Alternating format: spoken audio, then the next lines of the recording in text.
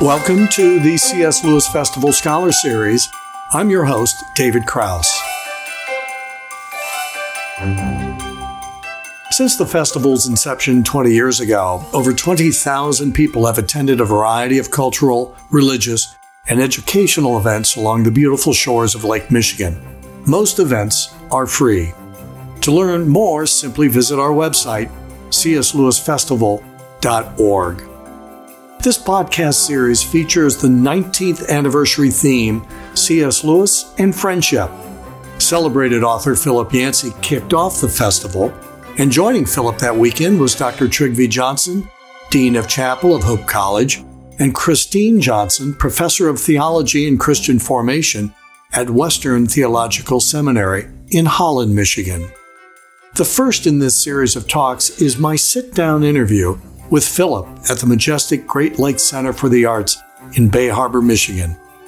Over 300 attended in what turned out to be a deeply personal interview with Philip on the cusp of the launch of what Philip said is the most important book he's ever written, his autobiography, Where the Light Fell. Publishers Weekly calls it a gripping memoir. And now, Philip Yancey.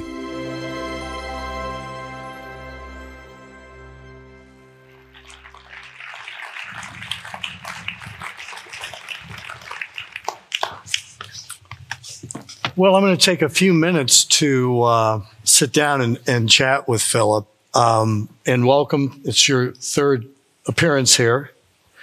And, you know, we have a thing with our speakers that when they appear here for the third time, we call a real estate agent. So it's about, and actually we have had a C.S. Lewis scholar who, in fact, did call a real estate agent and bought a home up here. You know, it's interesting. You are an author, speaker, and a journalist, and each one of those could be its separate career. But when you're a young adult, you really weren't certain what you were going to do. Well, I wanted to play second base for the New York Yankees, but when I couldn't even make my Little League team, then I decided I needed to find an alternate career. No, I was not one of those people. You hear people say, I always wanted to be a writer my whole life. And I liked words. I found them safer.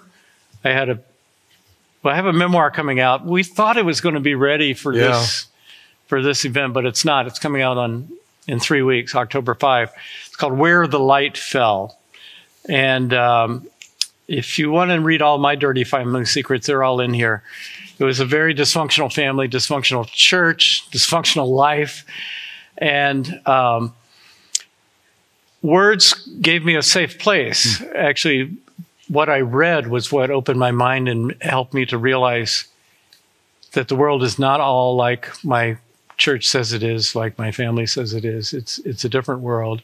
And I learned that by seeing where the light fell on other places. So writing was I think my natural progression as I look back. I was more comfortable observing than living. When did you know you could write?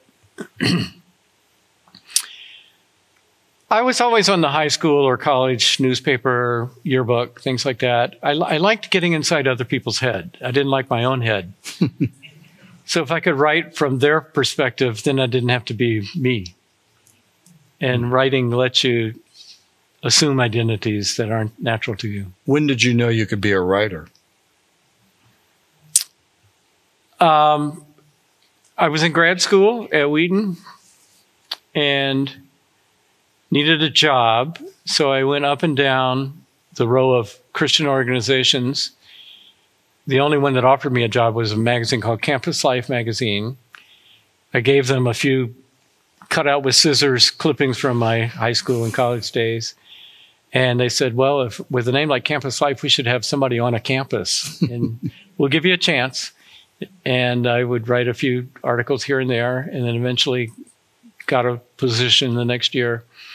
And I had a wise editor who would encourage me oddly, because this is what would happen. I would write an article. In those days, I thought anything I wrote was was carved in stone. You dare not change anything. And I would take it to him and tremble outside as he read it. And then he'd call me in and he would say, Philip, good work. The article is about 80% of the way there. And I learned that was code for tear it up, start over. Yeah. But he had that kind of gentle, encouraging style, 80% of the way there. And I learned how to write. I had some native ability, I suppose, but a lot of it was just learning on the job. It is something that you can learn. It's like there's some people who are naturally musically talented, but if anybody practices 5 hours a day, you'll learn to play a musical instrument eventually. I always liked the comment that Ernest Hemingway made. A reporter asked him one time, how do you become a writer? And he said, by writing. Simple, but very, very true. It's interesting. I did one of my early films was on a great motivational speaker, minister by the name of Norman Vincent Peale, Power of Positive Thinking. And I asked Dr. Peale, I said, who are you writing your books to? And he chuckled and he said, me. And I'm looking at your titles, particularly your first book, Where is God When It Hurts? You're talking about how you came up, how you were raised. Do you relate to that? I mean, do you feel like you're writing also to yourself? Absolutely. For myself, I would say, rather than to myself. My faith is not easy for me because it had been abused and misused for so many years in my upbringing. I grew up in a really angry, narrow, fundamentalist, racist, mean-spirited church. And so I had these questions. Why does God allow suffering? How can this church call itself grace when they seem like exactly the opposite? What is Jesus really like? He's not like the person I got to know. And one time I likened it to hacking my way through a jungle. Say I'm in South America or Central America somewhere, and I know the Atlantic Ocean is out there somewhere, and I'm hacking my way with a machete with all these vines and small trees and things, and just working really hard. Writing is hard work. And then finally, there it is. It's the Atlantic Ocean. I found it. And I turn behind me, and there's this string of people saying, thank you so much for clearing the way. But I hadn't even thought of those people. I was trying to get through the jungle for myself. All my books are written in the first person, what I call a personal pilgrimage style. It's trying to discern what is worth keeping from the background I grew up in and what I should discard. Well, I asked your devoted wife of 51 years what she felt was really your greatest strength. And Janet said that... Sex appeal. Sex appeal, yes.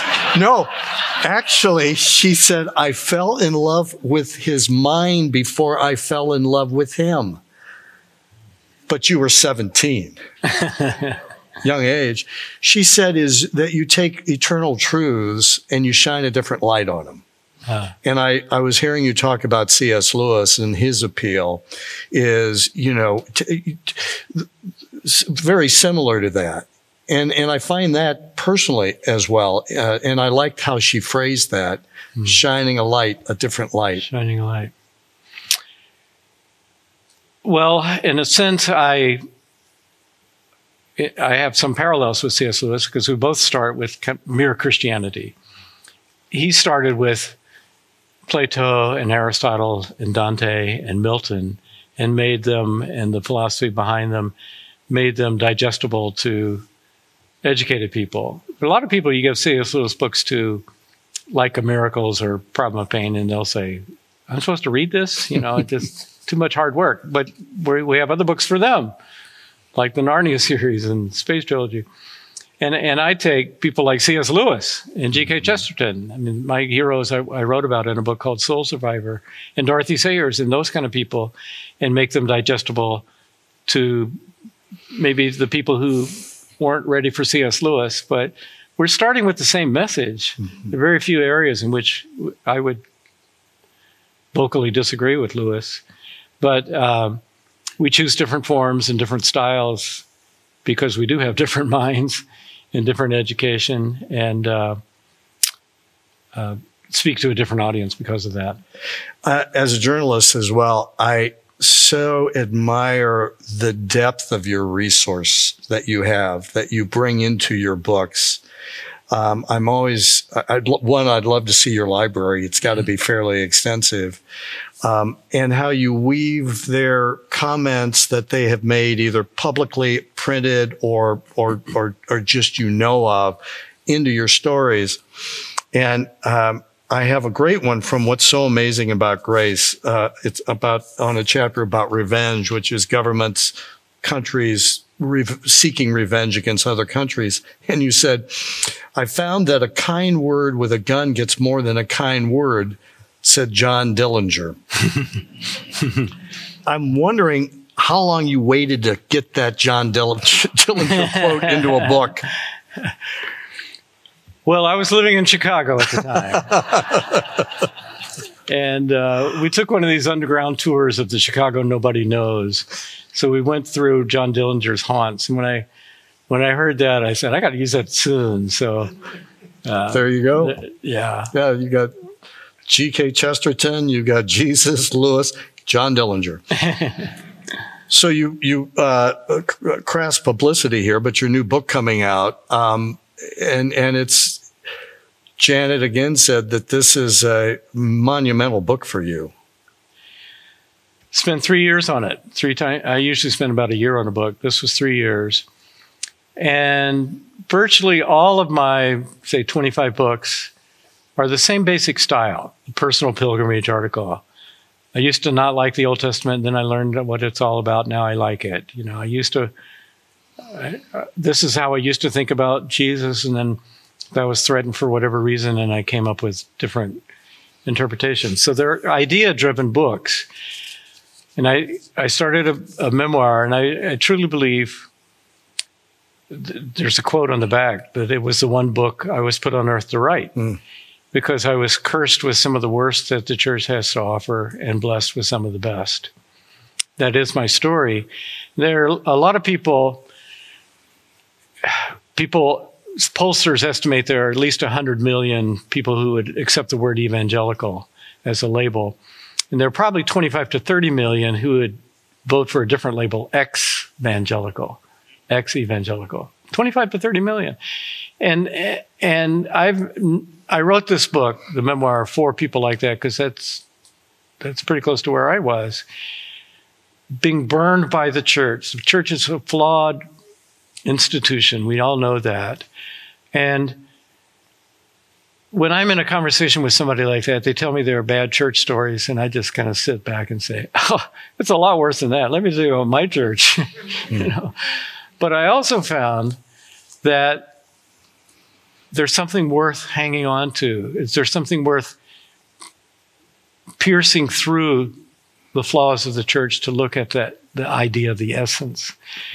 Our nephew sent us one time a bottle cap. There's a juice company in Virginia where he lives, where they print kind of like fortune cookies sayings on the bottle cap. And this one said, an idea cannot be held responsible for the people who believe it. And I thought, boy, does that apply to the church? But the idea, the essence, is worth everything. I mean, the church has screwed it up, because I came away from my childhood with this image of God as a scowling super cop just waiting to smash somebody. And no, God is the Father hungry for love. God is that gracious, forgive again and again. God is a Hosea welcoming his wife back even after she's broken his heart again and again. That is God. And God can't be held responsible for the people who go around using his name. But what an amazing thing that God trusts us with that message. I mean, we are the form God chose. The body of Christ. In Jesus' day, you want to know what God is like? Talk to him. He says he's the Son of God. What do people do now? They look at the church.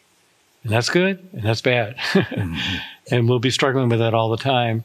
And so my story is to sift through the idea, the essence, what's worth holding on to, and separating it from the false messages we give. It was a new form for me, and I fortunately had a superb editor who just, every time I started to make a commentary or an aside or a comment, he would say, no, the story only, the story only. So I cut out all that stuff, and it's just, I started with 240,000 words and ended up with 99,000 because I had to learn a new form. And that's one reason I stand just awestruck at what C.S. Lewis was able to do, to try one form and then a different one. And everyone kind of worked his first time through. Yeah. Early memories, what you're talking about, your early childhood, was this a painful process or was it more of a catharsis for you? The writing of it? Yeah. I know Janet, my wife, was worried because I tend to go out into the mountains where I'm alone in a little condo by a lake.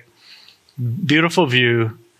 And I look at the view and I think, if you can't write here, find another career. This is really great. It's kind of like living in Petoskey, right?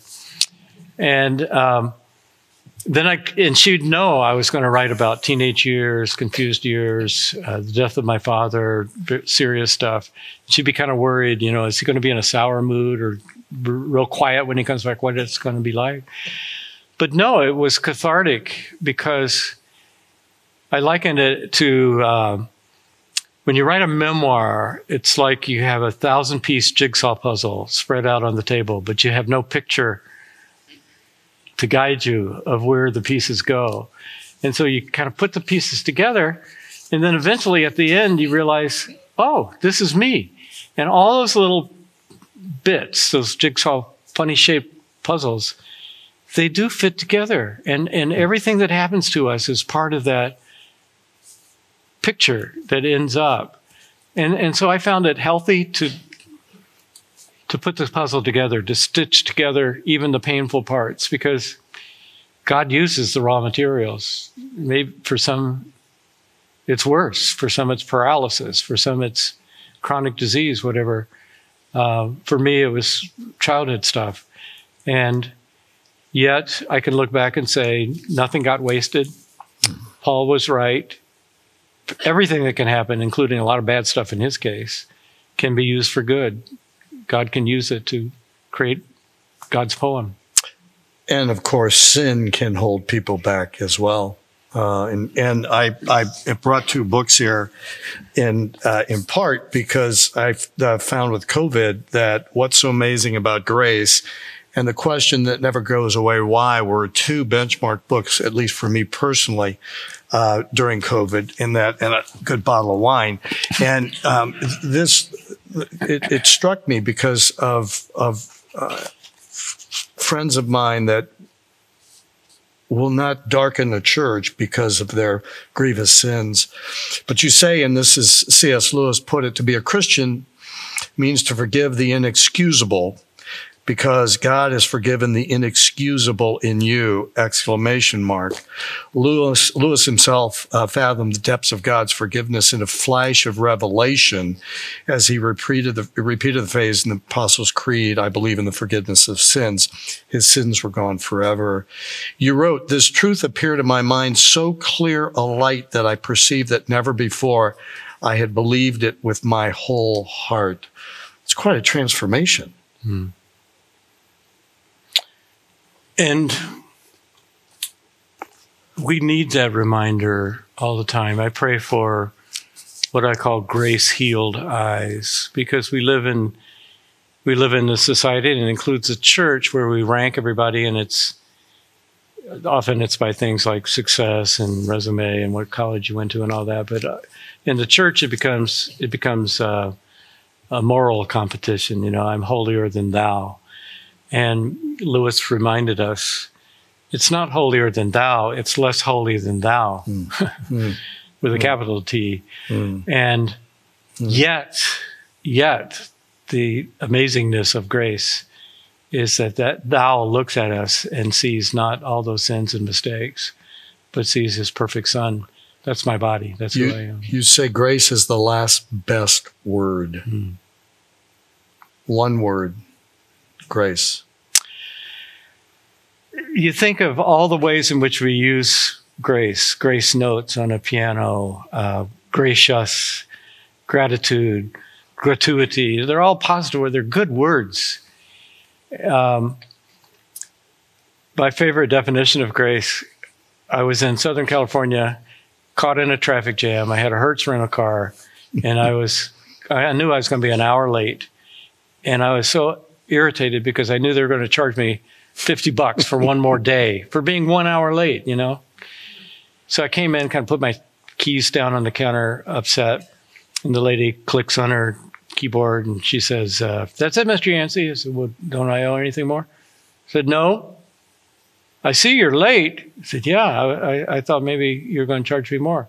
She said, "Oh, well, we got a 1 hour grace period." And I said, "Well, what is grace?" She said, I don't think they covered this in the Hertz training manual. You know? She said, "Well, I don't know. But even though you're supposed to pay, you don't have to," which is a pretty good start. Pretty good start. Sadly, I have a friend who had the same situation, was going to be an hour late, did not want to pay the $50, drove into Hertz, but he went in the exit way. Ooh. Do not back up. With the prongs. Shredded all 4 tires. It was a lot more expensive than one rental. So you have, I often think of you as the doctor for the soul, because you parachute into horrific situations. I mean, you're talking 9/11, Japan, the 2011 tsunami, Hurricane Katrina, Sandy Hook, Virginia Tech, Yugoslavia Civil War. What draws you? I know you're invited often, but what draws you to those kinds of horrific events?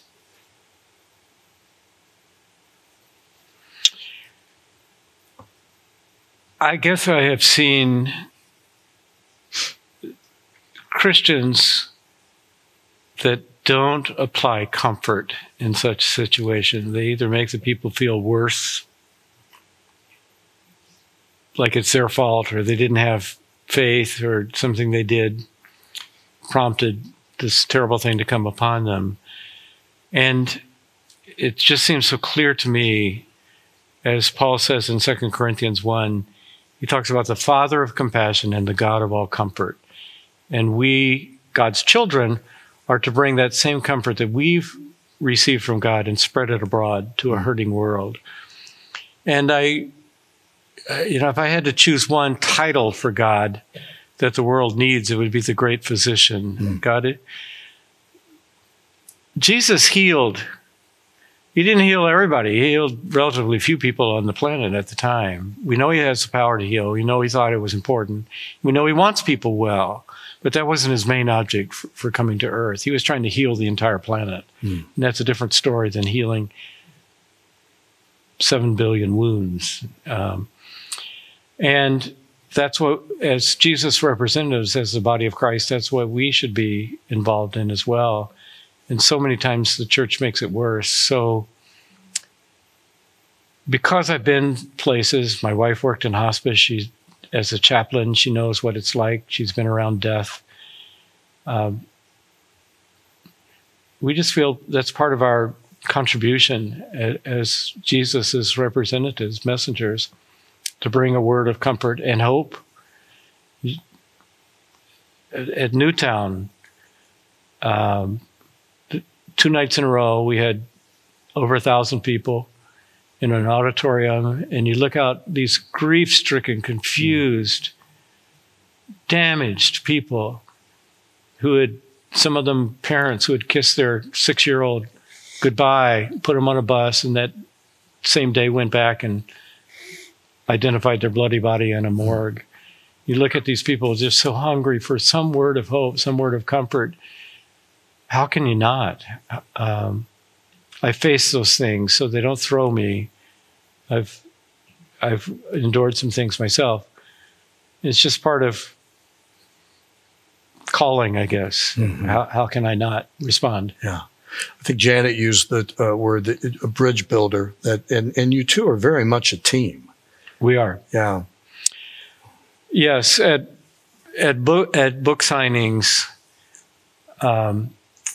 sometimes there'll be a line of a lot of people, And so inevitably somebody will come up with a really tragic story like my son died of fentanyl overdose last week. He's 18 years old, just graduated from high school. Or my 3-year-old has leukemia. And there are 100 people in line. I can't say, oh, that's too bad, next. I want to hear the whole story. But I say, I wish I had time to hear the whole story. But actually, my wife is right here, and she'll tell me everything. Would you mind just talking to her? Because tonight she'll tell me everything you said. And so that is a team, and she's much better at that than I am. I'm more comfortable writing about it or even speaking about it than dealing one-on-one. Usually when they're angry, I get angry. When they're crying, I cry. When they mourn, I mourn. You need somebody who can steer a little different direction.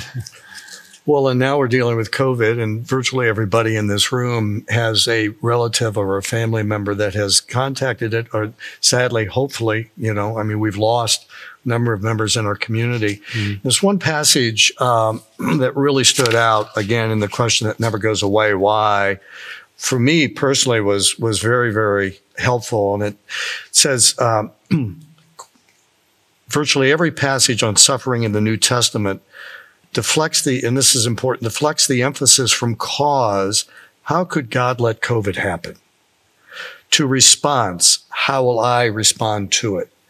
You say, first, we can find meaning in the midst of suffering, and second, we can offer real and practical help to those in need. And I know just neighbors that brought food, neighbors that, things that we took for granted maybe, that we also reached out. And I love that passage out of your book. You didn't write that for COVID, but you certainly prepared us for COVID with this. And actually, you don't even know this, David, but I plan to speak tomorrow morning. I think people are still welcome to come, aren't they? Ann McDivitt? I don't know. Yeah. Okay. Probably. Yeah, we're going to charge you double the zero amount, however. But anyway, it occurred to me, I wrote this little book called A Companion in Crisis that does a modern paraphrase of John Donne, who wrote in the midst of a pandemic. Here he was, the dean of St. Paul's Cathedral, largest church in England, and a third of London had died of bubonic plague. A third had fled the town. And then he gets sick, and he thinks it's the bubonic plague. He thinks he's going to die. So he wrote this series of devotions, No Man is an Island, For Whom the Bell Tolls, became very famous, and you probably studied it in high school literature. And I called it A Companion in Crisis because he was one who went before. And I think that's what we can do. We can be a companion in crisis. And it occurred to me as I thought, how can I write about how can I talk about C.S. Lewis, that he's been a companion in my crisis. He wrote delivered that beautiful talk, Learning in Wartime. And he said, the scary thing about wartime is you think, tonight a bomb may fall on my house, and it's scary. But he said, actually, that's no different than any day. One day I was driving back from a book tour, and my car went off a cliff and went over and over 5 times. I ended up with a broken neck, and doctor said, you may not live through the day. You may not live for 5 minutes if indeed an artery has been pierced. So it can happen at any time to any of us. The only thing about wartime or COVID is that it kind of speeds everything up. It intensifies it. And lessons that we learn now and finding companions that we can trust now can help us through those urgent times when we tend to react not real rationally, but just kind of reflexively. And that accident had a lot to do with you writing your biography. Autobiography, right? Yeah. When I was lying there, they were trying to figure out. I had a fracture pretty high up in the neck. It was a comminuted fracture, so it was in a bunch of different little pieces. And they were trying to figure out if one of them had punctured my carotid artery. Oh. And the doctor said, "We got a jet standing by to fly you to Denver for surgery, but just between you and me, if it indeed has punctured the carotid artery, you won't make it to Denver. So let me do the barium x-rays again, and then here's a cell phone, call the people you love and tell them goodbye just in case." wow, that's a real wake-up call. So I'm lying there and thinking, okay, let's see, I'm a Christian writer. What should I do? And I thought, first thing that happened, Jen and I were trying to climb all the 14,000-foot mountains in Colorado, and I had done 51 of them at the time. I had 3 left. There were 54. I thought, I can't die yet. I got to climb those last 3. And then I thought, well, what have I not written that I should have written? And I thought, well, I need to tell my story because there are other people who were wounded, maybe even for lesser reasons than me, who gave up, who judged the essence by the people who claimed to believe it. And I want to show them a different way, not to throw out God because of the church. And by telling my story. So that's when I said, this is one book I've got to write. Yeah. And that was 2007. And my mother's kind of a darkly starring character in there. And I waited and waited and waited. She's now 97. And I said, I just got to wait a minute. You were waiting and waiting and waiting for what? For her not to be in the kind of condition where she could read my book.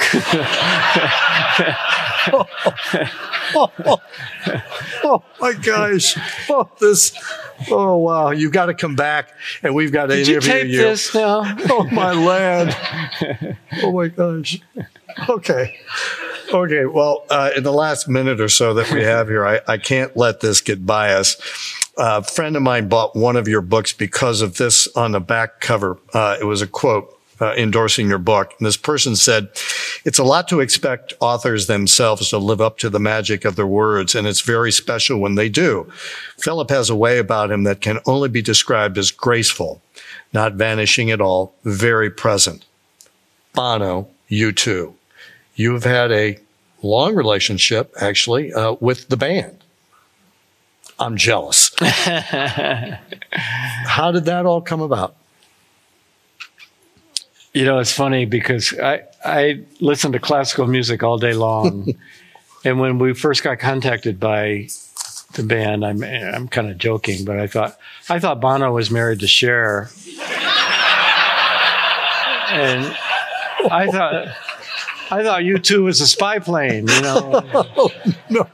But they had studied as a band. They had studied What's Amazing About Grace, and they were facing temptations. What goes on in these rock concerts? The women who show up backstage, that's temptation. And they decided we need to ground ourselves spiritually. So they started studying the Bible. They had a full-time chaplain because they have 104 people in their touring group, probably more now. And he would lead them through different books. When they came to Denver, we met some time ago, and I've been to his house in Dublin. And you talk about a form in terms of the Trinity of creativity. Bono is the one that people go to when they're on a drug overdose, or when they got arrested, or when their best friend died, or whatever. Who do you call? These really famous rock stars, they can't call anybody, but they call Bono because they can trust him and they know he understands. And he doesn't always come across that way, but he's not ministering to people like us. He's ministering to people really strung out on the edge. And there's a great book called Bono by a French agnostic journalist, and he just can't understand and says, how can you believe this stuff, Bono? And Bono basically concludes by saying, well, you got 2 options, the law of karma and the law of grace. And I'm going with grace every time, and explains that further. Wow. Awesome. Well, thank you. It's been a great pleasure having you here. Philip will hang around. There will be a book signing out in the just as you walked in. And I also have to thank Philip because our speaker next year is because of Philip Yancey, and it's Ann Voskamp, who some of you, I'm sure, have read her books, 1,000 Gifts. She's very difficult to Well, she's very difficult to track down unless you know Philip Yancey. Then it's very easy. So she will be here next year, but he will be here or at North Central Michigan College tomorrow. And Trygve and Kristen Johnson will be there as well. And then I think Trygve is preaching Sunday at the United Methodist Church, right, Ann? Yes. Yeah, Sunday. And then Philip will be at First Presbyterian Church of Harbor Springs, which is Teresa and my home church as well. So if you want to get more Philip Yancey, that's where he will be on Sunday. But thank you, and thank you all for coming.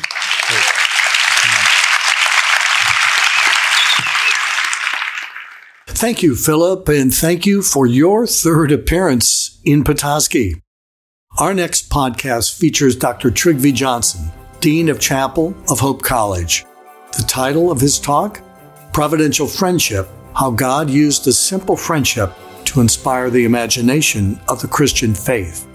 It is based in part on the friendship between C.S. Lewis and J.R.R. Tolkien. This entire podcast has been made possible by the C.S. Lewis Festival in Petoskey, Michigan, and its generous sponsors. To learn more, simply go to cslewisfestival.org. I'd like to thank the festival, as well as podcast producer Zach Smith of Hands Media. On behalf of the Lewis Festival, thanks for listening. Here's to Narnia and the North.